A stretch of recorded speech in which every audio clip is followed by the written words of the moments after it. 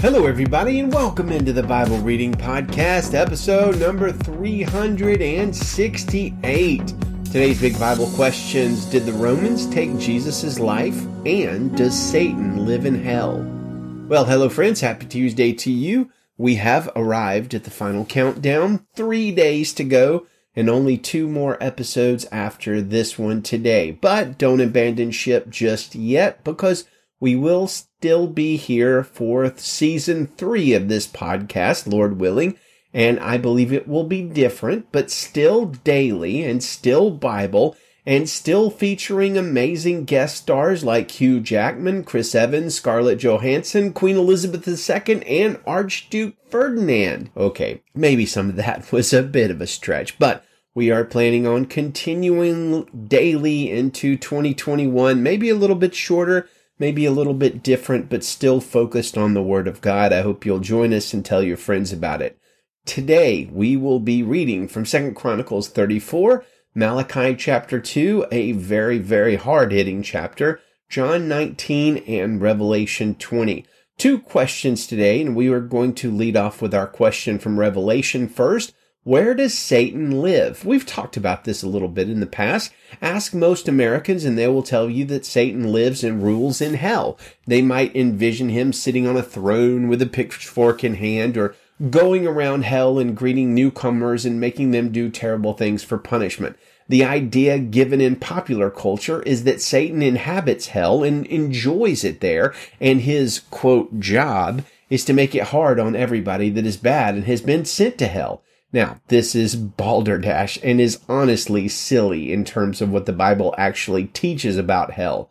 Where does Satan live now? Well, apparently he lives on the earth and is the ruler of the world, according to Jesus. John 12:31, Jesus says, "Now is the judgment of the world. Now the ruler of this world will be cast out." 1 John 5:19, we know that we are of God and the whole world is under the sway of the evil one. So, Satan is the ruler of the world. Now, is he under the authority of God? Absolutely he is, but he has an incredibly high position of authority on earth, on the world. He's also apparently the ruler of the air, or the atmosphere, I think is what's meant there. According to Paul the Apostle, Ephesians 2:1 and 2, Paul says, "You were dead in your trespasses and sins, in which you previously walked according to the ways of this world, according to the ruler of the power of the air, the spirit now working in the disobedient." So does Satan live and rule in hell? Of course he doesn't.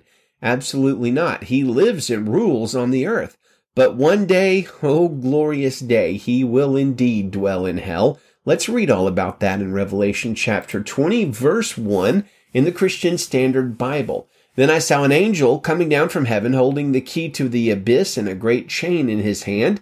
He seized the dragon, that ancient serpent who is the devil and Satan, and bound him for 1,000 years. He threw him into the abyss, closed it, and put a seal on it, so that he would no longer deceive the nations until the 1,000 years were completed.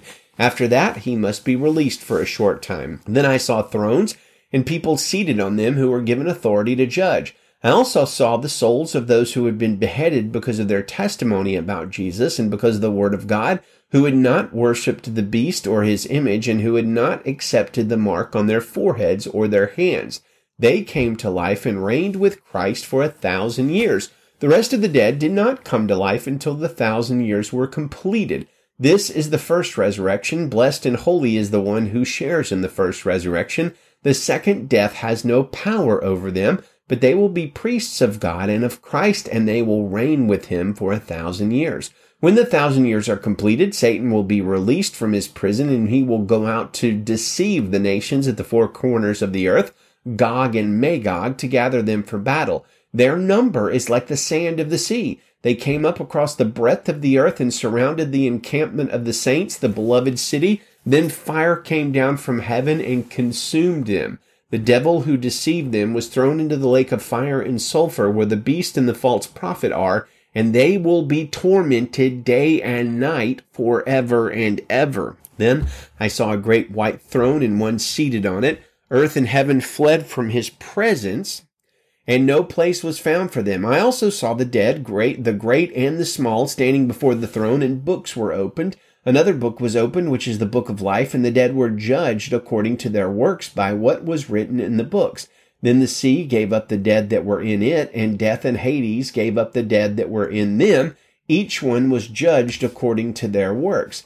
Death and Hades were thrown into the lake of fire. This is the second death, the lake of fire, and anyone whose name was not found written in the book of life was thrown into the lake of fire. So the devil most assuredly won't be ruling in hell. He will be disciplined in hell. Second question for us, and it's a bit of a trick question. Did the Romans take Jesus' life? And I believe the answer to that question is no, they did not. To take something from somebody seems to imply some sort of force or deception, but this is not at all what happens in the crucifixion of Jesus. The fact of the matter is nobody took Jesus' life from him. He gave it of his own accord. Well, let's read John 19 and read about that. John chapter 19, verse 1. Then Pilate took Jesus and had him flogged. The soldiers also twisted together a crown of thorns, put it on his head, and clothed him in a purple robe. And they kept coming up to him and saying, "Hail, King of the Jews!" and were slapping his face. Pilate went outside again and said to them, "Look, I'm bringing him out to you to let you know I find no grounds for charging him." Then Jesus came out wearing the crown of thorns and the purple robe. Pilate said to them, "Here is the man." When the chief priests and the temple servants saw him, they shouted, "Crucify, crucify." Pilate responded, "Take him and crucify him yourselves, since I find no grounds for charging him." "We have a law," the Jews replied to him, "and according to that law he ought to die, because he made himself the Son of God." When Pilate heard that statement, he was more afraid than ever. He went back into the headquarters and asked Jesus, "Where are you from?" But Jesus did not give him an answer. So Pilate said to him, "Do you refuse to speak to me? Don't you know that I have the authority to release you and the authority to crucify you?" "You would have no authority over me at all," Jesus answered him, "if it hadn't been given you from above. This is why the one who handed me over to you has the greater sin." From that moment, Pilate kept trying to release him, but the Jews shouted, "If you release this man, you are not Caesar's friend. Anyone who makes himself a king opposes Caesar." When Pilate heard these words, he brought Jesus outside. He sat down on the judge's seat on a place called the Stone Pavement, but in Aramaic, Gabbatha. It was the preparation day for the Passover, and it was about noon. Then he told the Jews, "Here is your king." And they shouted, "Take him away! Take him away! Crucify him!" Pilate said to them, "Should I crucify your king?" "We have no king but Caesar," the chief priests answered. Then he handed him over to be crucified. Then they took Jesus away. Carrying the cross by himself, he went out to what is called the place of the skull, which in Aramaic is called Golgotha. There they crucified him and two others with him, one on either side with Jesus in the middle. Pilate also had a sign made and put on the cross, and it said, "Jesus of Nazareth, the King of the Jews." Many of the Jews read this sign because the place where Jesus was crucified was near the city, and it was written in Aramaic, Latin, and Greek. So the chief priests of the Jews said to Pilate, "Don't write the King of the Jews, but that he said he was the King of the Jews." Pilate replied, "What I have written, I have written." When the soldiers crucified Jesus, they took his clothes and divided them into 4 parts, a part for each soldier. They also took the tunic, which was seamless, woven in one place from the top. So they said to one another, "Let's not tear it, but cast lots for it to see who gets it." This happened that the scripture might be fulfilled that says, "They divided my clothes among themselves, and they cast lots for my clothing." This is what the soldiers did. Standing by the cross of Jesus were his mother's sister, Mary, the wife of Clopas, and Mary Magdalene. When Jesus saw his mother and the disciple he loved standing there, he said to his mother, "Woman, here is your son." Then he said to the disciple, "Here is your mother." And from that hour, the disciple took her into his home. After this, when Jesus knew that everything was now finished, that the scripture might be fulfilled, he said, "I'm thirsty." A jar full of sour wine was sitting there, so they fixed a sponge full of sour wine on a hyssop branch and held it up to his mouth. When Jesus received the sour wine, he said, "It is finished." Then bowing his head, he gave up his spirit. Since it was the preparation day, the Jews did not want the bodies to remain on the cross on the Sabbath, for that Sabbath was a special day. They requested that Pilate have the men's legs broken and that their bodies be taken away. So the soldiers came and broke the legs of the first man and of the other one who had been crucified with him. When they came to Jesus, they did not break his legs, since they saw that he was already dead. But one of the soldiers pierced his side with a spear, and at once blood and water came out. He who saw this has testified, so that you may also believe. His testimony is true, and he knows he is telling the truth. For these things happened so that the scripture would be fulfilled. Not one of his bones will be broken. Also, another scripture says, they will look at the one they pierced. After this, Joseph of Arimathea, who was a disciple of Jesus, but secretly because of his fear of the Jews, asked Pilate that he might remove Jesus' body. Pilate gave him permission, so he came and took his body away. Nicodemus, who had previously come to him at night, also came, bringing a mixture of about 75 pounds of myrrh and aloes. They took Jesus' body and wrapped it in linen clothes with the fragrant spices, according to the burial custom of the Jews. There was a garden in the place where he was crucified. A new tomb was in the garden. No one had yet been placed in it. They placed Jesus there because of the Jewish day of preparation, and since the tomb was nearby. So, did the Romans kill Jesus?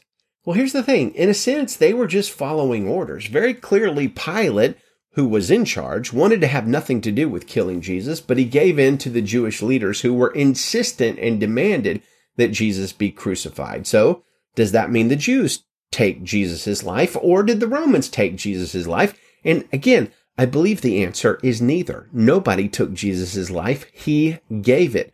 Remember yesterday's reading when Peter knocked that guy's ear off, Malchus, the servant of the high priest? Jesus responded to that violence with this statement, "Put your sword away. Am I not to drink the cup the Father has given me?" Jesus is very clear that he is willingly going to his death, and going to his death at the behest of his Father. Certain people tried to kill Jesus many times during his ministry, but they never succeeded until he let them, until he laid down his life. Pastor Tim Keller has some good insights on the importance of Jesus laying down his own life rather than it being taken from him. And he says, Jesus says in verse 17, "I lay down my life for the sheep. No one takes it from me, but I lay it down of my own accord. I have authority to lay it down and authority to take it up again. This command I received from my Father." So Jesus Christ is the one shepherd who lays down his life. If you take a look at Jacob, Jacob was a great shepherd. He worked for his father-in-law Laban, and there's a place where Jacob comes and says, "If I lose any sheep, either if they're stolen or they're devoured by beasts, with my own hand I will repay and recompense you." But he doesn't say, "I'm going to die for the sheep." You know David. We're told David was a great shepherd who, when a lion and a bear came and took some sheep away, he followed that lion or bear, and both of them tracked them down and killed them. He was willing to risk his life for his sheep. But do you think he would have gone if he had known the only way to get those sheep back was to forfeit his life? No. David and Jacob were great shepherds, fine shepherds, but they're not going to die for the sheep. The uniqueness of Jesus Christ as a shepherd is he gives his life. He lays down his life for his sheep, and he lays it down voluntarily. He says, "No one takes my life from me. I give it of my own accord." This is the will of God. He has given me authority to do that. That's not suicide, but my Father has given me this command. My Father has given me this authority, and I willingly do it. What is our response to the Good Shepherd Jesus who lays down his life for his sheep? Well, utter gratitude. Thank you, Jesus. We continue in our readings with 2 Chronicles chapter 34. Josiah was 8 years old when he became king, and he reigned 31 years in Jerusalem. He did what was right in the Lord's sight and walked in the ways of his ancestor David. He did not turn aside to the right or to the left. In the 8th year of his reign, while he was still a youth, Josiah began to seek the God of his ancestor David.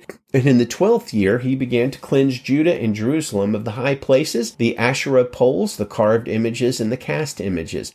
Then in his presence, the altars of the Baals were torn down, and he chopped down the shrines that were above them. He shattered the Asherah poles, the carved images, and the cast images, crushed them to dust, and scattered them over the graves of those who had sacrificed to them. He burned the bones of the priests on their altars, so he cleansed Judah and Jerusalem. He did the same in the cities of Manasseh, Ephraim, and Simeon, and as far as Naphtali, and on their surrounding mountain shrines. He tore down the altars, and he smashed the Asherah poles and the carved images to powder. he chopped down all of the shrines throughout the land of Israel and returned to Jerusalem.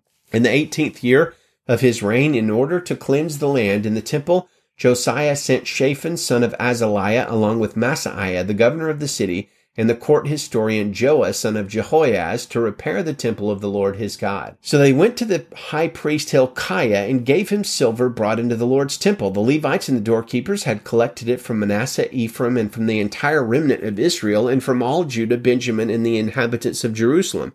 They gave it to those doing the work, those who oversaw the Lord's temple. They gave it to the workmen who were working in the Lord's temple to repair and restore the temple. They gave it to the carpenters and builders, and also used it to buy quarried stone and timbers for joining and making beams for the buildings that Judah's kings had destroyed. The men were doing the work with integrity. Their overseers were Jahath and Obadiah, Levites from the Merarites, and Zechariah and Meshullam from the Kohathites as supervisors. The Levites were all skilled with musical instruments. They were also over the porters and were supervising all those doing the work task by task. Some of the Levites were secretaries, officers, and gatekeepers. When they brought out the silver that had been deposited in the Lord's temple, the priest Hilkiah found the book of the law of the Lord written by the hand of Moses. Consequently, Hilkiah told the court secretary Shaphan, "I have found the book of the law in the Lord's temple," and he gave the book to Shaphan. Shaphan took the book to the king and also reported, "Your servants are doing all that was placed in their hands. They have emptied out the silver that was found in the Lord's temple and have given it to the overseers and to those doing the work." Then the court secretary Shaphan told the king, "The priest Hilkiah gave me a book," and Shaphan read it in the presence of the king. When the king heard the words of the law, he tore his clothes.